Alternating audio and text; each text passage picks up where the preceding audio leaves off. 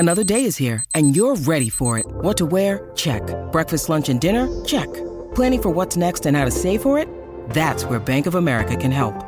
For your financial to-dos, Bank of America has experts ready to help get you closer to your goals. Get started at one of our local financial centers or 24/7 in our mobile banking app. Find a location near you at bankofamerica.com/talktous. What would you like the power to do? Mobile banking requires downloading the app and is only available for select devices. Message and data rates may apply. Bank of America N.A., member FDIC. This episode is supported by FX's Clipped, the scandalous story of the 2014 Clippers owner's racist remarks captured on tape and heard around the world. The series charts the tape's impact on a dysfunctional basketball organization striving to win against their reputation as the most cursed team in the league. Starring Lawrence Fishburne, Jackie Weaver, Cleopatra Coleman, and Ed O'Neill. FX's Clipped, streaming June 4th, only on Hulu. Ben Horne's been good enough to join us, Daily Telegraph cricket writer, to give us his thoughts on the wash-up of the George Bailey press conference. Welcome to you, Ben. Great to have you on. No worries. Thanks for having us, Dwayne. How are you? I'm good. You saw this coming anyway, so were your thoughts now that it's been confirmed? I like the team. I like Cameron Green being back in the side. I think that did need to be Australia's priority, given he's 24 and basically the rest of the team's now over the age of 30. So I think getting someone who's already proven himself to be a test player and a star of the future, it was important that he was back in the team. And look, I think it was a very difficult decision about who was going to open, made easy in the end by Steve Smith. I think Steve Smith's eagerness to do the job, and he made that publicly clear during the Sydney Test, I think that solved the issues that the selectors had. Look, it'll be interesting to see Steve Smith as an opening batsman. None of us would have imagined it until a week ago. But, to me, the clinching factor is he wants to do it. So are you of the belief that Cam Bancroft hasn't simply made enough runs when it comes to his test opportunities that he's had and hasn't quite overwhelmed us with enough runs in Shield games to bash the door down? Or are you buying into some of the conspiracy theory that a lot of people like to buy into when it comes to Cam Bancroft not getting a gig?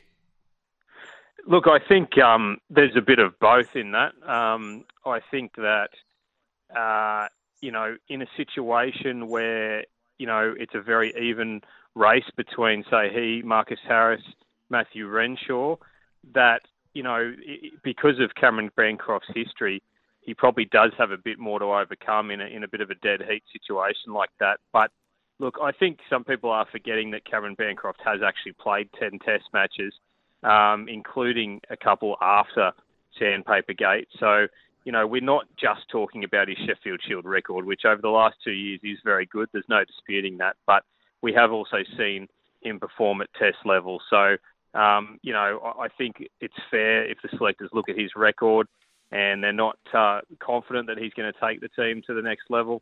I can cop that based on, the fact that he has played a decent amount of test matches before.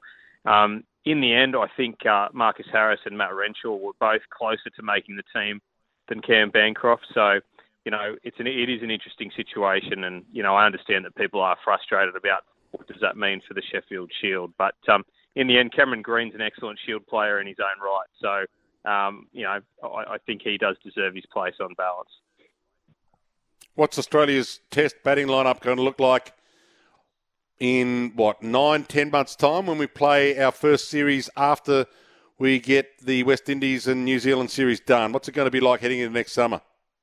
Well, that's the big one. That's when India gets here. And look, the selectors will be hoping the batting order they've announced today will be that batting order. I mean, I think the whole point of the process they've gone through the last few days and weeks, anticipating David Warner's retirement, is that they want to put a plan in place for India next year. So obviously there's a bit of water to go under the bridge until then.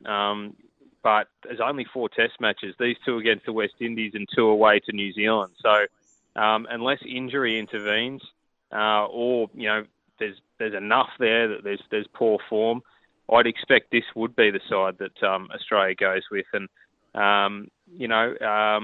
people are saying it could add some time to Steve Smith's career. Let's hope so, because I think, he was in a bit of an interesting place about where he was at with his future. So Hopefully this is a plan that maybe can see Australia through the next couple of years. And one thing he didn't answer, George Bailey, was how long Steve Smith's been lobbying for this spot. Well, people like you probably helped him get it because he went public with that thought in the end, and there seemed to be a fairly big public sentiment that was a good idea for Smith. Did you help him get the gig? How long has he been lobbying? It's a good question. I don't think I helped at all, but I don't know. I mean, Andrew McDonald indicated that Steve Smith had been talking about this privately for some time, so going by what Andrew McDonald said, it wasn't news to them. But it did feel like just the eagerness that Steve Smith displayed publicly did change things because I think without knowing that Steve Smith was interested, most people would have said, oh, why would you move Steve Smith? He deserves to bat where he wants to bat. But him saying, no, I actually want to do this. I think it will reinvigorate me. It's a challenge. I want to do it. To me, that changed everything. I mean, as soon as he said that, it then becomes how do you say no to the second best batsman that Australia's ever produced? As soon as he said that, I felt like it almost had to happen. And one last quick one, Ben, nothing to do with what we've been talking about, but just one that's been in my mind for a while. When was the last discussion on bats getting too thick and large? Has there been any reduce the bat size discussions floated around in recent times? I haven't heard it recently, Dwayne. I mean, it's a fair point when you go in and you see the size of them. I think that balance between bat and ball is an ongoing issue for the game. But, look, that was a bit of a constant debate for a while, but haven't heard it for a while. David Warner's bat was on the bigger side, so we won't be seeing that anymore, unfortunately. But, look, I haven't heard any chat recently, but I know when you compare it to those bats from the 1970s, it's hard to believe the difference. Ben, great to have you on. I really appreciate it. We'll read your stuff in the Daily Telegraph. I'll let you get it to print. Thanks again for your time, and we'll talk soon. Look forward to seeing you in Adelaide. Thanks for having us. Appreciate it, mate.